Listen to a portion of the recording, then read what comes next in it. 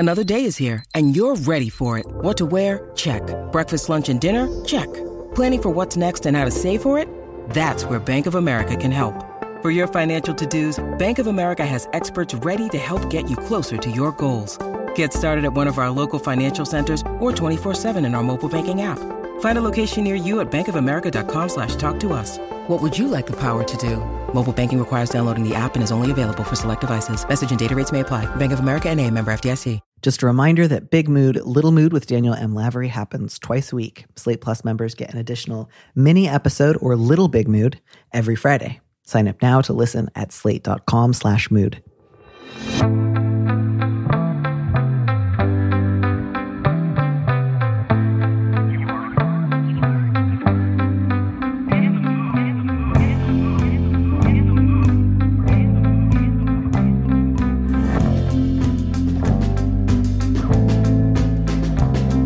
Hello and welcome back to Big Mood, Little Mood. I am your host, Daniel M. Lavery, and with me in the studio this week is Esther Jaffe, a marine microbiologist and, quote, blue-collar scientist whose work on fishing and research vessels from the Gulf of Alaska to the Gulf of Mexico has led her to a shellfish hatchery in Terra Sia, Florida. They specialize in algal biochemistry and striking off to sea for personal growth and profit. Esther, welcome to the show. Thank you so much for having me here. I am so delighted to be on the show. Thank you so much for joining us. And I think the only way that this could be better, especially after reading that bio, would be if you were recording this from the deck of an actual ship and there were visibly like barrels rolling around on the deck behind you. That is the dream, isn't it? I actually brought one of your books with me when I went to sea. So in a way, your presence was there along with me in the Gulf of Alaska on the high seas in one of these huge typhoons even that we had come in from Japan. We sheltered in a cove and I was very comforted by your words. Well, I can die happily now because you just said that you took me to sea and that's the only aspiration I've ever had as a writer or a human being. So I will be done for the day. I'm just going to lie down quietly and you can give advice to people if you like, or just talk about algae if you prefer to do that. And that'll be the show. Amazing. Whew. All right. This is such a strong opener, possibly the strongest opener I've ever experienced. Yeah, I am going to apply a cool compress to my forehead and ask that you read our first letter. Would you mind? I would not mind at all. And in fact, I'm very excited to do so. The subject line is flaked, not late. My boyfriend and I live separately in an expensive West Coast city. My job went remote during the pandemic and is going to stay that way. I've always been open about how I don't want this city to be my long-term home. My boyfriend wants to go to graduate school. I suggested looking at schools in my hometown in addition to here. He was open to it and later asked me to send him some options and told me he would apply. Recently, when I asked how applications were going, he said he applied to the schools here, but not the ones in my hometown because he missed the deadline. He didn't. I know that because I sent him the info in the first place, and after our convo, I double-checked. I'm furious that he lied and really sad that I no longer think we are envisioning the same future. If he had told me he really didn't want to move, I don't think I would feel nearly as upset, and I would still want to talk about our future. Now that he's lied about it, I'm not even sure where to start. How do I have a thoughtful conversation with him and not let my emotions about the lie overrun the conversation we need to have about the future? Part of me isn't sure this is salvageable, but another part of me feels that this is a huge overreaction. What do you think? Do you think it's a huge overreaction? I think that on the scale of overreactions, it's probably not the hugest in the entire history of the world, but I do think that the writer sounds like they're in a heightened state of frustration and betrayal, possibly before they've done kind of the important work of context gathering and speaking to another human person. It's really easy to get wound up in your thoughts when you have just one sticking point like this. And it is a sticking point, of course, but I think there's a path out of here rather than an unsalvageable relationship and jumping overboard and like bringing a barrel with you to float on. I think there's salvage here. Yeah, I think that's useful because I certainly, when I read this letter, some of my initial reaction was, sounds like that initial conversation was pretty bare bones. And it's possible there are other ways to think about what your boyfriend told you that aren't necessarily making a really firm, committed promise and then breaking his word. Certainly there are ways that I feel like it is possible to look at this outside of the context as lying. But I think what's maybe important, letter writer, given that you haven't yet, it sounds like, said anything to your boyfriend about this, you haven't yet like yelled at him or like moved all your stuff out or like blocked his number or done anything that could potentially constitute an overreaction. So I would say, you may or may not decide that all of your feelings that you had in the first flush are the feelings that you're going to carry with you through this conversation, but you haven't yet overreacted. You haven't yet done anything. So now I think is maybe a useful opportunity to just sort of neutrally investigate. I'm a little surprised by my own anger. I'm finding myself feeling really, really angry. What's that about? Have I gotten mad at this boyfriend before? Is this maybe my first time getting mad at him? And I can kind of take a minute to sort of think, are there other things that I've been mad about but maybe didn't want to pay attention to previously that are now kind of joining up for the ride? Is this speaking to like a more global anxiety about the future and finances and moving and living separately that I've been wanting to avoid?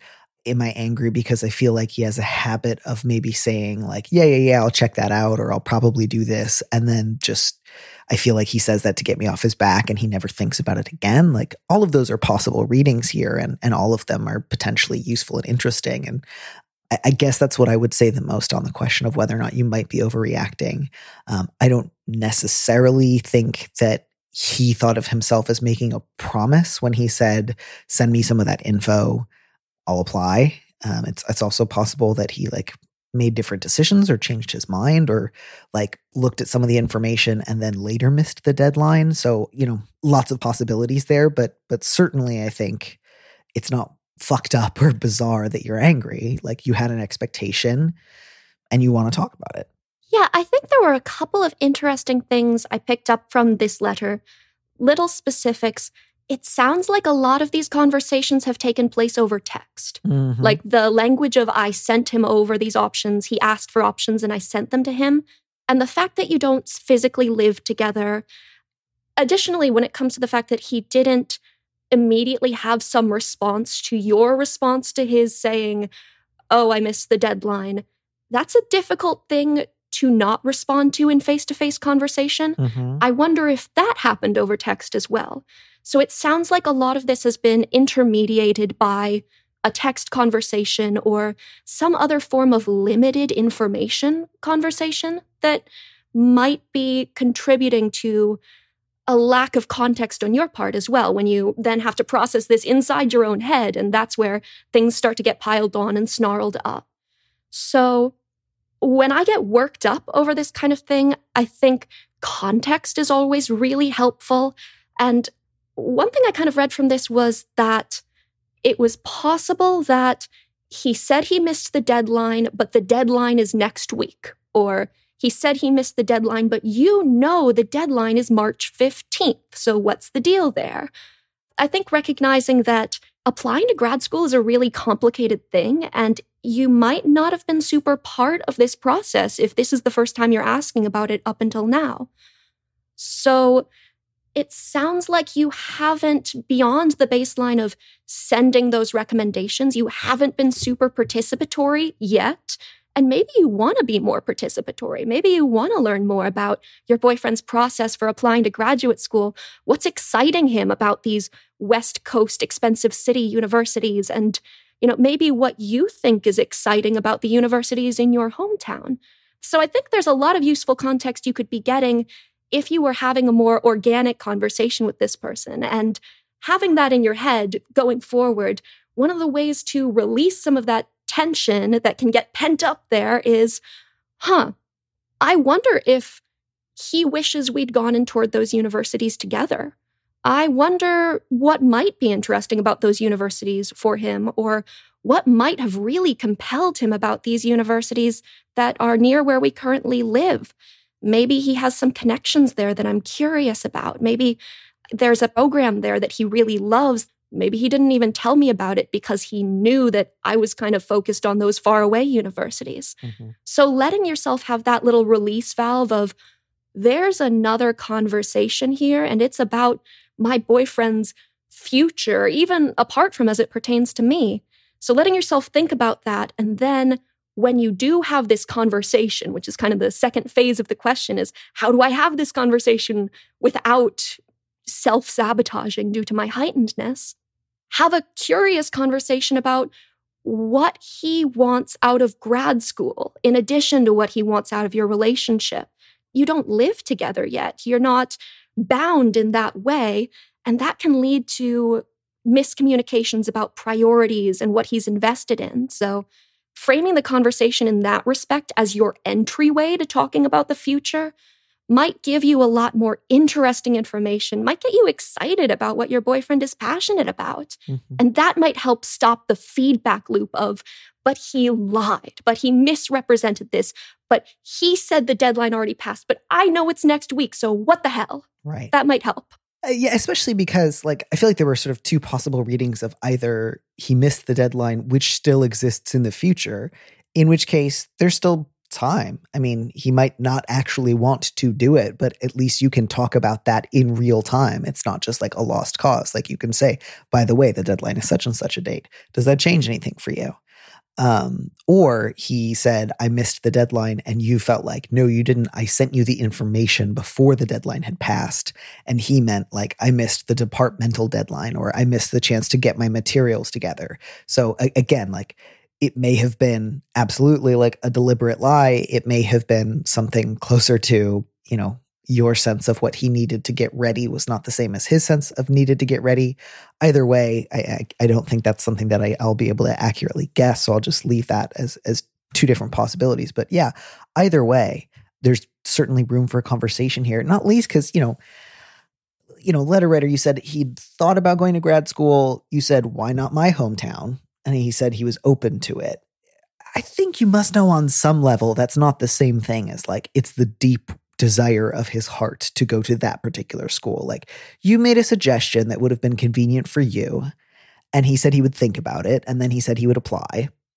And, again, if you still feel really frustrated about, what you eventually determine to be like conscious lying, you have every right to. But I also think that there's probably room to, acknowledge that you had at least some cues that this was not something he was really excited about. This wasn't an idea he came up with independently. This was, you want something, and he's been maybe a little bit evasive on the subject. And so you tossed out an option that seemed like it would work, and he didn't object. And now time is dragging on, and you're noticing he hasn't really put in any effort to make those things happen. So I think, yeah, by all means, as long as you're not screaming your head off or saying that he's like, a fundamentally untrustworthy person. If you just want to say you actually didn't miss the deadline, maybe I missed an opportunity earlier to ask you how you really felt, or to give you room to say that you weren't interested in these places. But regardless, I feel frustrated that you weren't clear with me sooner. Do you have any interest in going to these schools? I'd like to live back in my hometown again, this time a year from now, this time 2 years from now. Does that actually sound reasonable to you? Do we want the same thing? And, you can certainly share that you feel angry and frustrated. You can say that you're inclined to break up. That's fine. You say, I don't want to let my emotions about the lie overrun the conversation. Again, short of like, do what you need to do to make sure that you're composed enough to not like start this conversation by screaming. But if you feel really angry and frustrated and you think, I don't want a partner who gets kind of evasive and, over promises and under delivers, that's a perfectly good thing to think about in this context. And I don't think your goal should be not let my emotions about this lie overrun things. Like obviously, again, don't let them lead you to do or say something rash. But I think maybe some of the fear there is like, I don't want to get angry and then break up. And I think that's actually fine. You're allowed to be angry. You're allowed to say, I don't like this. Like, I want a partner who's willing to honestly fight with me and who will tell me to my face, I don't like this idea. And then we hash things out. Like, that's what I'm looking for. On the other hand, I do feel like the letter writer is asking, suppose I really do want to have this conversation. Suppose that this is my path forward. how do I do that? How do I engineer that? It does seem like a social engineering problem on some level, especially given how much of this has happened either over text or in passing. So I think one of the really good ways that the letter writer might be able to approach that, especially if you're worried about articulating it the way you want to, on your terms, you really want to represent yourself fairly and represent your relationship fairly. I might broach that subject by grounding it in a request for meeting sort of text, like, I feel like we're at a major crossroads right now, and I'm feeling more and more drawn away from major West Coast city and towards hometown. Before we make any more big decisions about the future, do you think we could get together and exchange notes about what we want out of the next few years? Like, could we have a meeting of the minds this weekend? I would really love to do that with you. And then having that set up, having that framework for yourself, that kind of helps you reel yourself in as well and say, this is exactly what I want to accomplish. Even if I find myself feeling heightened there, even if I find myself hearing information I don't want to hear, this is a summit. This is a symposium between me and the partner I love so goddamn much I want to bring him to my hometown with me. This is a big deal, and I'm going to conduct myself in a way that represents fairly my interests and what I've figured out that I want, which is to move out in 2 years, which is to work from my hometown or some similarly sized suburb in the same approximate region if that is better for you. But those are my lines. What are your lines? Do you want to stay here? Are you more interested in Purdue than you were in Emory? This is a great conversation to have. It's exciting. You love this guy, I hope. You like this guy. You wanted to start a future with this guy. So plan it out, hash it out, make there be details, let there be light. Yeah, and often my best recommendation for something like this is to start with saying, I'm angry. I think it makes it easier to acknowledge your anger, and you don't then have to let like your tone, communicate it, and even you can start by saying, I was surprised by how angry this made me.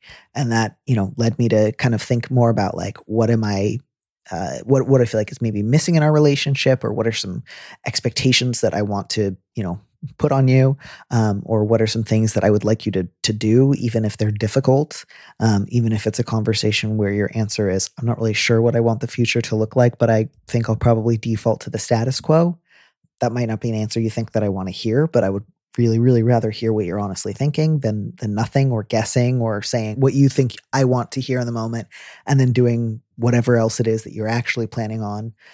Yeah, all of those are reasonable and possible.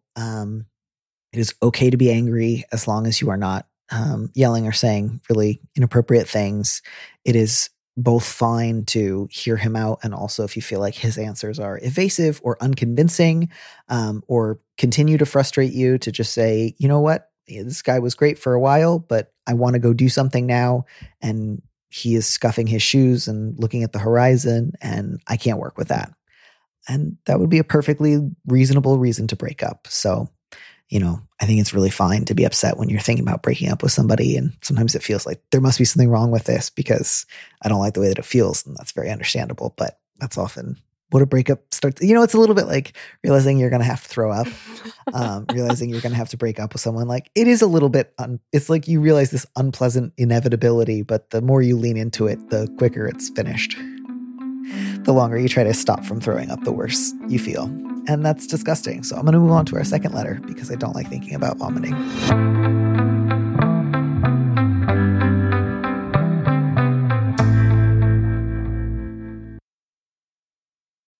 When you need mealtime inspiration, it's worth shopping Kroger, where you'll find over 30,000 mouth-watering choices that excite your inner foodie. And no matter what tasty choice you make, you'll enjoy our everyday low prices, plus extra ways to save, like digital coupons worth over $600 each week. You can also save up to $1 off per gallon at the pump with fuel points. More savings and more inspiring flavors make shopping Kroger worth it every time. Kroger, fresh for everyone. Fuel restrictions apply.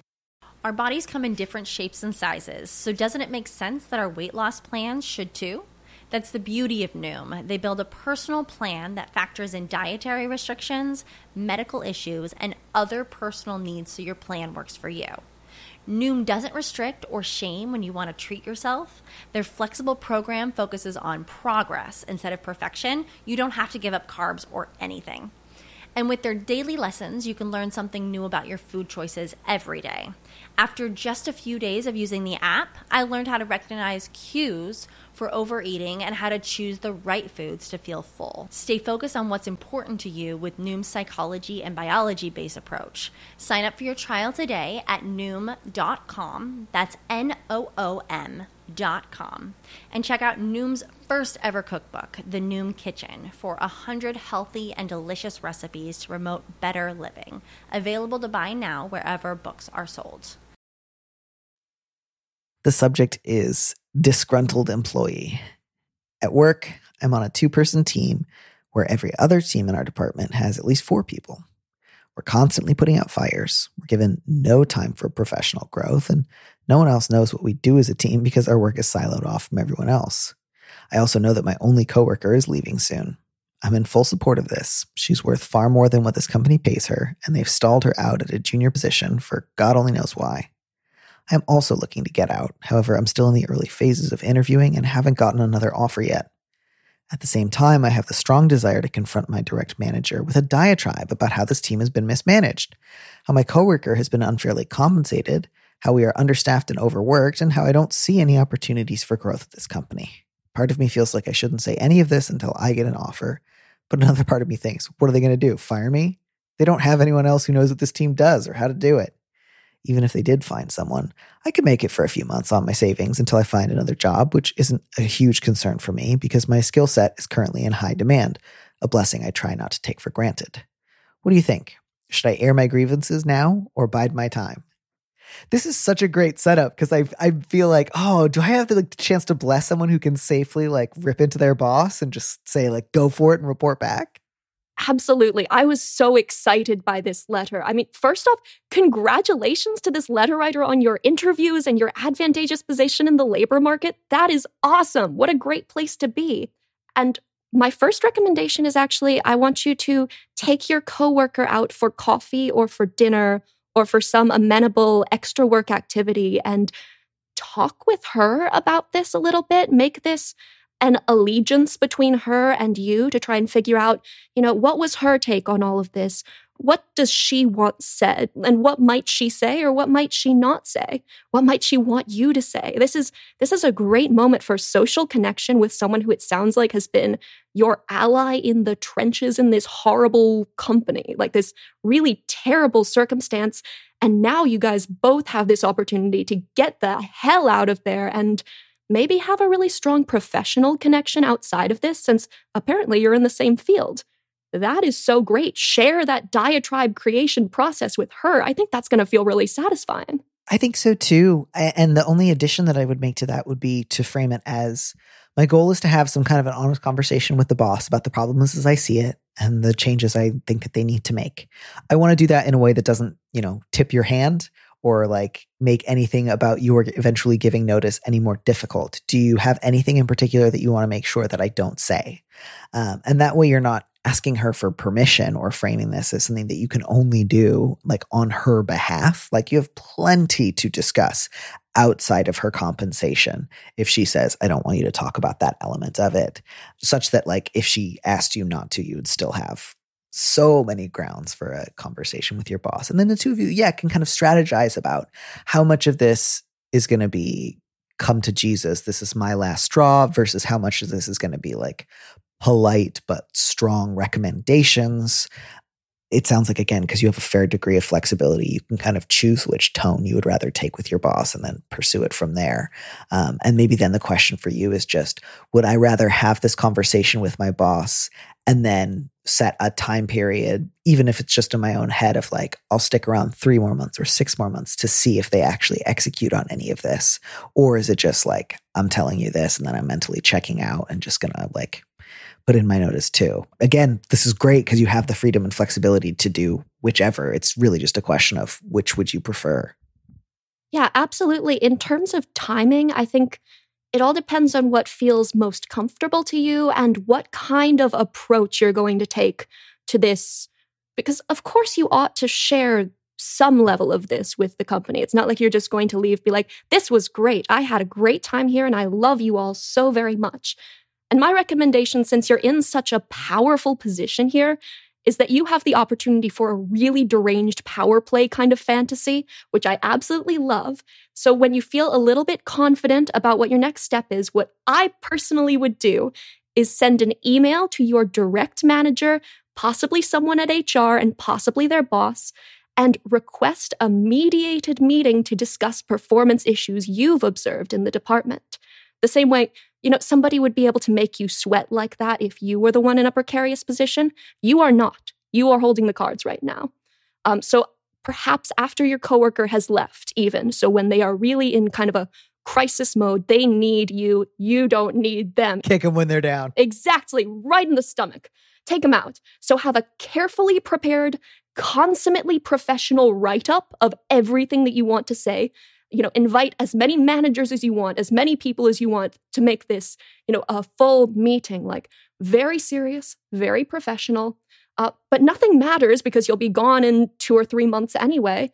And you will, in your sweetest and most earnest voice, explain everything that you feel went wrong. Then helpfully email along a polished write-up of the ways that you and your team were organizationally failed, perhaps along with your 2 weeks' notice, if you can wait that long. And then go out for coffee with your coworker again and tell her what their faces looked like. That's a beautiful image. I can see this in like a certain Drew Barrymore movie in the late 90s or early aughts. I love that vision. That is absolutely one option you can pursue. I suppose I should offer an alternative just so you have, different degrees of escalation that you can sort of choose from.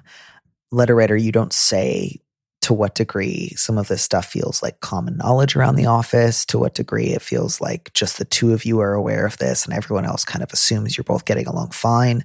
I don't know. I mean, certainly reading this, I get the feeling of like it's been a problem for a while and you've probably tried talking to your own boss, if not also others for a while, but I'm really not sure. So if you have had this conversation with your boss 100 times, feel free to ignore this. But if you haven't had this conversation often, if you've only had it like in little small isolated cases, I think one step down from the big, beautiful, polished meeting with everybody is just an initial meeting with your boss, potentially after she gives notice, and to just say, like, I have 2 or 3 pretty concrete, big picture concerns. There's obviously like more to discuss, but the way that I see it, this department is half the size that it needs to be. It's a size that doesn't scale to any other team in this department. And that has led to, the following, like, pick 1 or 2 of the major fires recently. This is an ongoing issue. I think it needs to change. I think it needs to change urgently, and it should have been changed a long time ago. What do you think? Does that strike you as anything that you can do anything about? And then if your boss is just like, that'd be great if we could do that, but we just can't.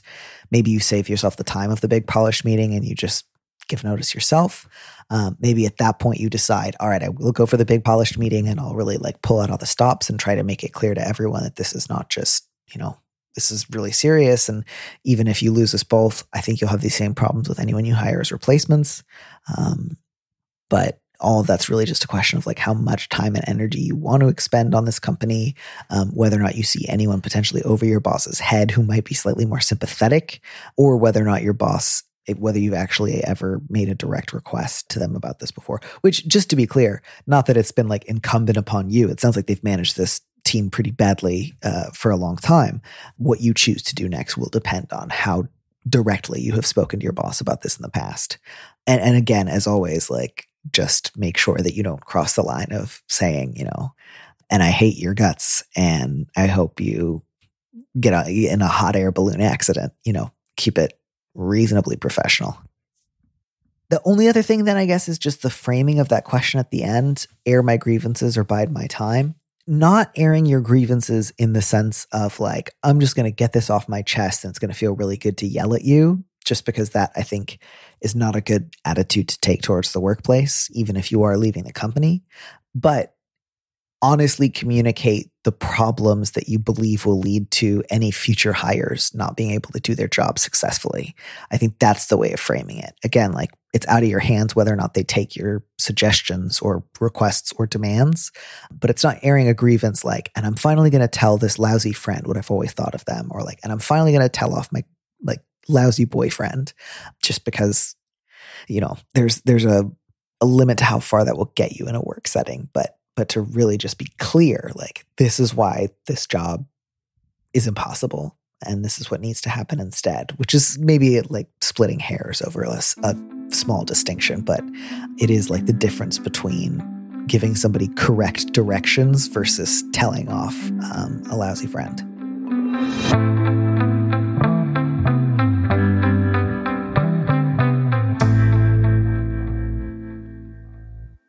Have you ever gotten the chance to tell anyone off at work, or have you ever been told off at work? I have absolutely never done this sort of thing. I have 100% always been the, you know what? I'm gone. Goodbye. I might not even send notice. I'm leaving. You know, good luck finding me. I'm hopping on a different ship. Exactly. That's what running away to sea is all about. They cannot reach you. You are far away. You are outside of cell coverage. What are they going to do? Wade through Pollock guts to get to you? No, they're not. It's their problem now. That is truly brilliant. I guess then the only problem you would ever run into is if you needed to run away from a captain while you were at sea, and then you would just have to hope there was another vessel in the vicinity. That was the really exciting thing about my job, which was that I was hopping between different fishing vessels, collecting biometric data on the hulls, so I was never on any one boat for more than 3 weeks, which was amazing. It did great things for my workplace sense of security. I gotta say, I mean, as you already know, and some listeners may know, the reason that you are here on the show with me today is a while back I sort of put out an ongoing call for anyone working in STEM in any capacity, because I had realized, like, I just had a bunch of humanities professors and specialists on, and I was just like, I don't really know any scientists. Do any scientists even listen to the show? And a bunch of you got in touch with me, which was so much fun. But this is like, you know, in my 5th grade dreams watching The Voyage of the Mimi, you know, I think all 5th graders want to be marine biologists. It's like the first job that you imagine you want to have past like a kindergartner who's like, I want to be a ballerina or an astronaut. Like those are the 2 jobs, and firefighter, I think, are the 3 jobs little kids know. Mm-hmm. And so like, as you start to get older, the next job you hear about is marine biologist. And so in some ways, I always think of that as being a job that's like mostly a childhood fantasy and not something that real people do. Not at all accurate, right? Because you do it. Yes, I do it, though it works a lot less like I think you envision it as working when you're in elementary school. There are very few dolphins, very few opportunities to interact with dolphins. And when you do interact with dolphins, you don't want to be interacting with dolphins. They're terrible. They're awful. Whales are bad. Anybody who works on a fishing boat is like, fuck whales. Like the first boat that I was deployed on, we were on our way out and I go, oh my God, because we were surrounded by the most magnificent pod of sperm whales. Like there were multiple sperm whales swimming around us remarkably close. It was incredible. One was so close that you could see its roomy eye, like breaching just out of the water. They don't really like do a big jump the way some kinds of whales do, but you could see the shape of its head. And I was glued to the floor of the boat. I had my hands on the railing. I'm leaning over like, this is the best moment of my life. You know, the captain spits overboard, fucking whales. Because when you're on a fishing boat, the really exciting thing is that you're catching fish. People love to eat fish. So do whales, and they are much better at it than we are. I now wish that there was like fishery and ocean-going related stand-up, because I'm just realizing like all I want now is more of this from you in a series of increasingly grizzled sea-going types. But yeah, I mean, that makes a great deal of sense. That leads me to my next question, which is, you know, you do have blue collar scientist in quotes in your bio. And I was wondering, is there like a formal distinction amongst seagoing vessels of like, if you're in a commercial operation, that's technically blue collar, and if you're on a research vessel, that's technically white collar? Or is this just a sort of idiosyncratic distinction that you've made for yourself? So it's something that other researchers who are actually either deployed to sea, who are working in the field directly, we use it sort of to distinguish ourselves from the people who then take the data we collect and process it. And the real decisive factor between are you in a blue-collar science job or are you in a white-collar science job is, could you wear a white-collared shirt to work, or would it be a terrible idea? Could you wear the nice shirt your mom gave you for your holiday to go off to sea in? No, you really could not do that. Then the other sort of phylogenetic categorization there, the other metric you use, is do you have a desk? I have never had a desk. I always appreciate a really straightforward distinction that's not just like, well, it's a little bit of one and a little bit of the other. And it's just like, nope, quick litmus test. Do you see a desk? No? Then you're the other kind. That is incredibly useful. I think that's fantastic. You specialize in algal biochemistry. How is algae doing these days? I feel like the answer is going to be too well, like the answer is good, but in a way that's bad for everyone else. But I'd love to hear from an expert. It's like you've been reading the news or basically any publication about algae lately. There are a lot of nutrients in the water, and there are a lot of unexpected behaviors of previously existing phenomenons. Like in Florida, where I'm from, the Gulf Coast, the Gulf of Mexico especially, we have a species of dinoflagellate called Karenia brevis. And that's been noted as reoccurring. That's called a red tide that has reoccurred cyclically since the 1500s, which is the first written record of that happening that we have, which was when Spanish conquistadors showed up and noted that, my God, the water is red as though with blood. It smells terrible. The fish are dead. What's happening here? There's some speculation that some biblical plagues might have a great deal to do with algal blooms, like the ones that we see in both the ocean, in marine environments, and in freshwater environments, because they are remarkable. It is incredible. You can see the wine red color of the sea from the airplane on your way out. It's cataclysmic. It feels like the end of the world when you are just surrounded by eddies of fish in varying stages of decay. So these red tides are escalating in both frequency and severity. That's something that even Floridian legislators don't deny. It is definitely happening, and people would love it to stop happening because people don't go to the beach when their throat hurts every time they breathe and when the beautiful sugar sand is laden with rotting corpses. So it's a really interesting frontier, as it were, because some species like Karenia brevis, those are doing awesome. That species is having an amazing time. But a sort of frontier of phytoplankton science is the ecological interactions between these species and the interactions between microalgae and macroalgae, which is the seaweeds that we know. Microalgae can have this huge suppressive effect on seagrass because when they occupy the entirety of the water column, light, which is that essential component for photosynthesis, can't reach all the way down to the seafloor, which is where you get turtle grass, which is where you get species of plankton that are larger. You get kelp, you get all these delightful things that we love to have because little teeny tiny baby fish, little teeny tiny baby clams, they love to live down there. But if there's no nutrients, no light, it's not getting all the way down to the seafloor because it's filled with cells and rotting cells and constantly turning over dying cells.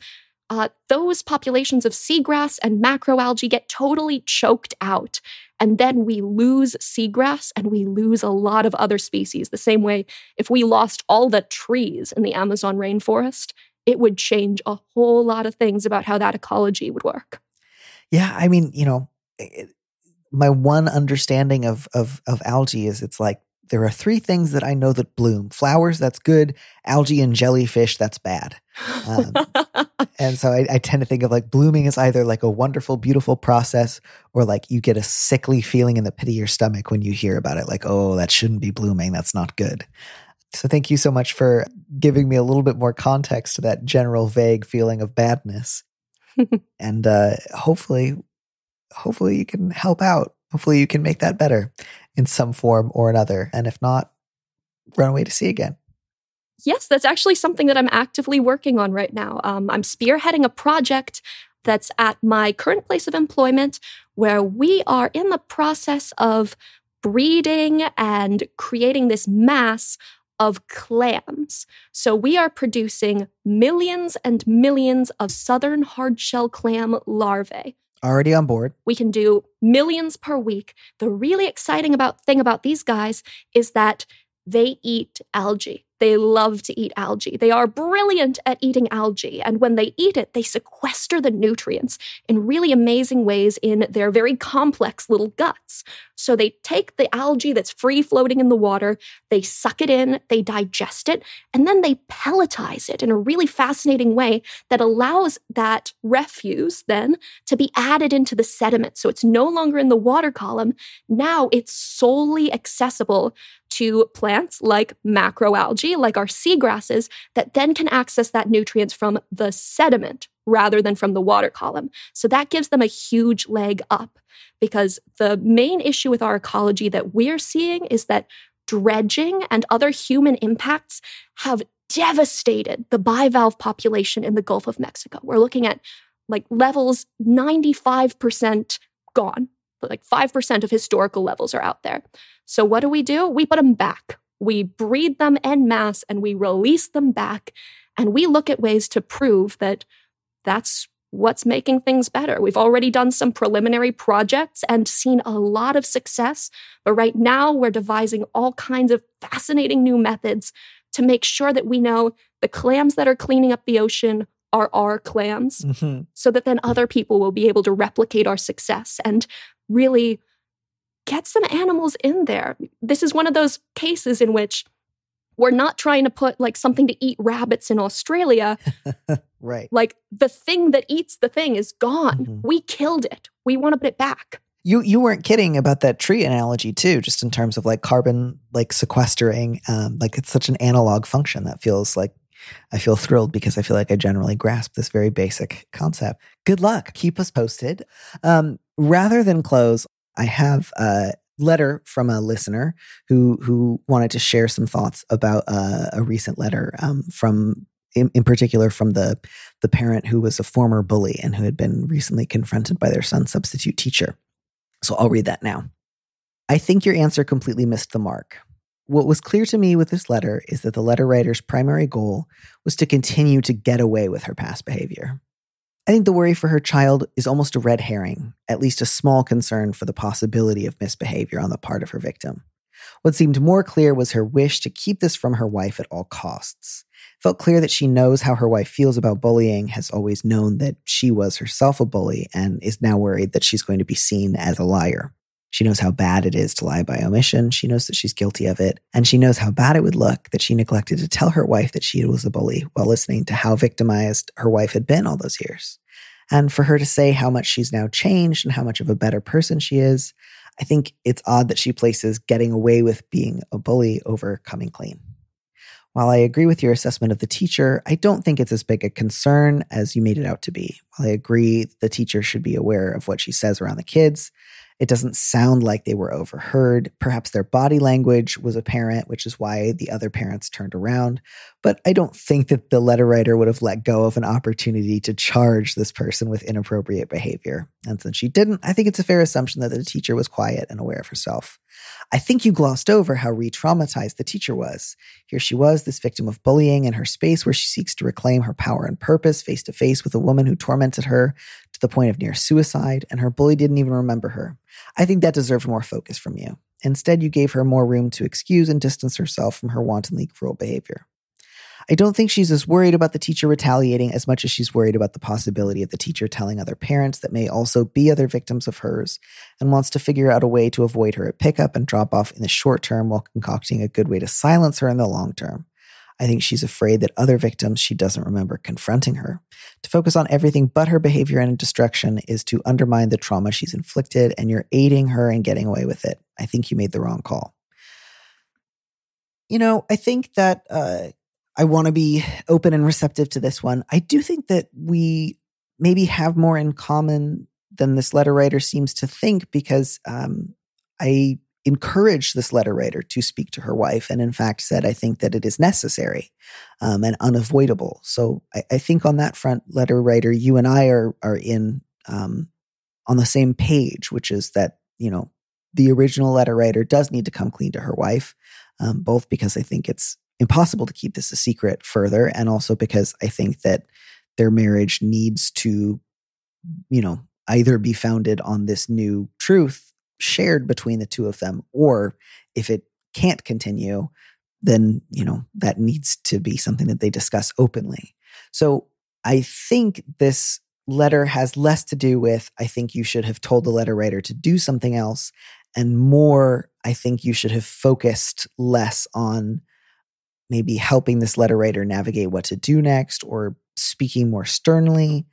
I'm not sure, because I think the advice that I gave that letter writer was, you got to come clean and you can't try to just avoid this one forever. But, that being said, I do think that I had also focused a lot on the logistics of pickup and the logistics of working with her kid now, and didn't spend nearly as much time talking about what this reckoning might look like for her. I think just in part because I didn't get a lot of information about what the bullying looked like. Again, that's kind of built into this kind of letter, because this letter writer has not, I think, done a lot of careful thinking about it yet. I think maybe just occasionally guiltily thinking about it and then trying to push it away. So I'm not sure that she yet has some of that insight herself and might not have been able to provide it in the letter. But I do think that that's true, that the letter writer would probably have said something if the teacher had been saying this loud enough for the kids to hear. So I think that's a fair critique and a reasonable assumption to make about the original letter. I'm a little bit less inclined to say that this was totally like a malicious or wild desire to not like share every detail about this with her wife. But I can also really understand the importance of that other position, and leaving a lot of room for the possibility that this will change how her wife feels about her, and that perhaps it should, depending on the sort of context of what happens. So anyways, all of that is just to say thank you for sharing this. I appreciate it. I think it was thoughtful, and it's always useful, I think, to get to take a different look at a letter about something as like painful as this one, just because there's easy ways to miss certain angles when you're focusing on one person rather than the other. So, the only thing that I think I would want to push back against a little bit is referring to the school as the teacher's space where she seeks to reclaim her power and purpose. I think the school needs to be the place where she does her job and teaches the kids. It's not primarily a site where she gets empowered. I can understand the importance of maybe her feeling that about her own life. And none of that is to say that, she wasn't totally reasonable to react as she had in the first place. I'm speaking here of the teacher. But I don't think that, like, if teaching kids helps her feel better about her own experience being bullied, that's wonderful. But that is a side effect. That's not what her job is, and it shouldn't be what her job is. On any level, teaching children should not be about how it makes the adult feel as much as it should be about how the kids are taught. But that is my only, I think, quibble. I think the rest of this is really useful. Thank you for this. I will bear that in mind in future letters where somebody is in a similar situation, and I will try to read through it a second time from another angle so that I don't come off as having been like myopic. So thank you again so much. And then Esther, thank you for bringing in a breath of wisdom from the sea. When are you off to sea next? So at the moment, I work on a farm. So I'm in agriculture, but we regularly go out to attend to leases in the Gulf of Mexico where we keep clams. So could be any day now. It really just depends on who comes into work when they'll next ask me to go out and do some snorkeling. Good. Okay. Well, beautiful. And then the next time I have you on, I will try to have all farm-related questions. Just a lot of lovelorn stable hands and ranchers and gardeners. Yeah, I was so excited coming on. I was like, I'm going to have a whole framework where I say whether this person should go to sea and which sea they should run away to, but none of these people should run away to sea. They should all talk to their friends and partners and beloveds. That would be such a great service, though, is it just if people could call you up and say, like, here's my issue. Which of the seas do you think would help me solve it? I would absolutely lean on such a service if it existed. Bering and get some halibut while you're there. It's delicious and a very well-managed fishery. Bless you. Esther, thank you so much. I hope that we get to have you back on the show very, very soon with more fish recommendations.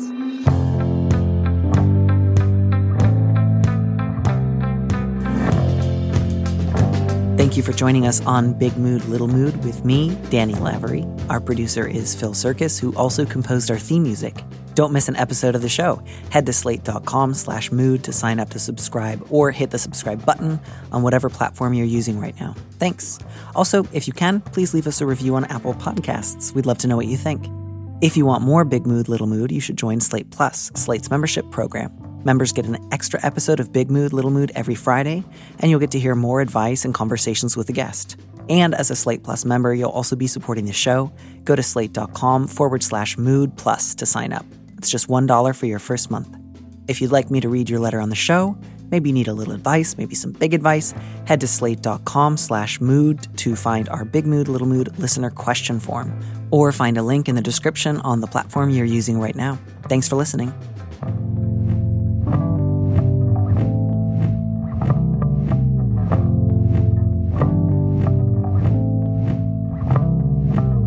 And here's a preview of our Slate Plus episode coming this Friday. I just feel really strongly if you're like, I'm a lesbian, I occasionally date trans guys, fight me, that seems perfectly reasonable and sane and lovely and fine. And I think if you were to say to your friend, like, I kind of think you're cute. This one surprised me a little bit. Do you ever think that it'd be fun to go out? Great. And if he says that really hurts and offends me, I hope that you could then say, I'm really sorry. I didn't mean it to. It sounds like you don't want to go out. Let's not go out. To listen to the rest of that conversation, join Slate Plus now at slate.com/mood.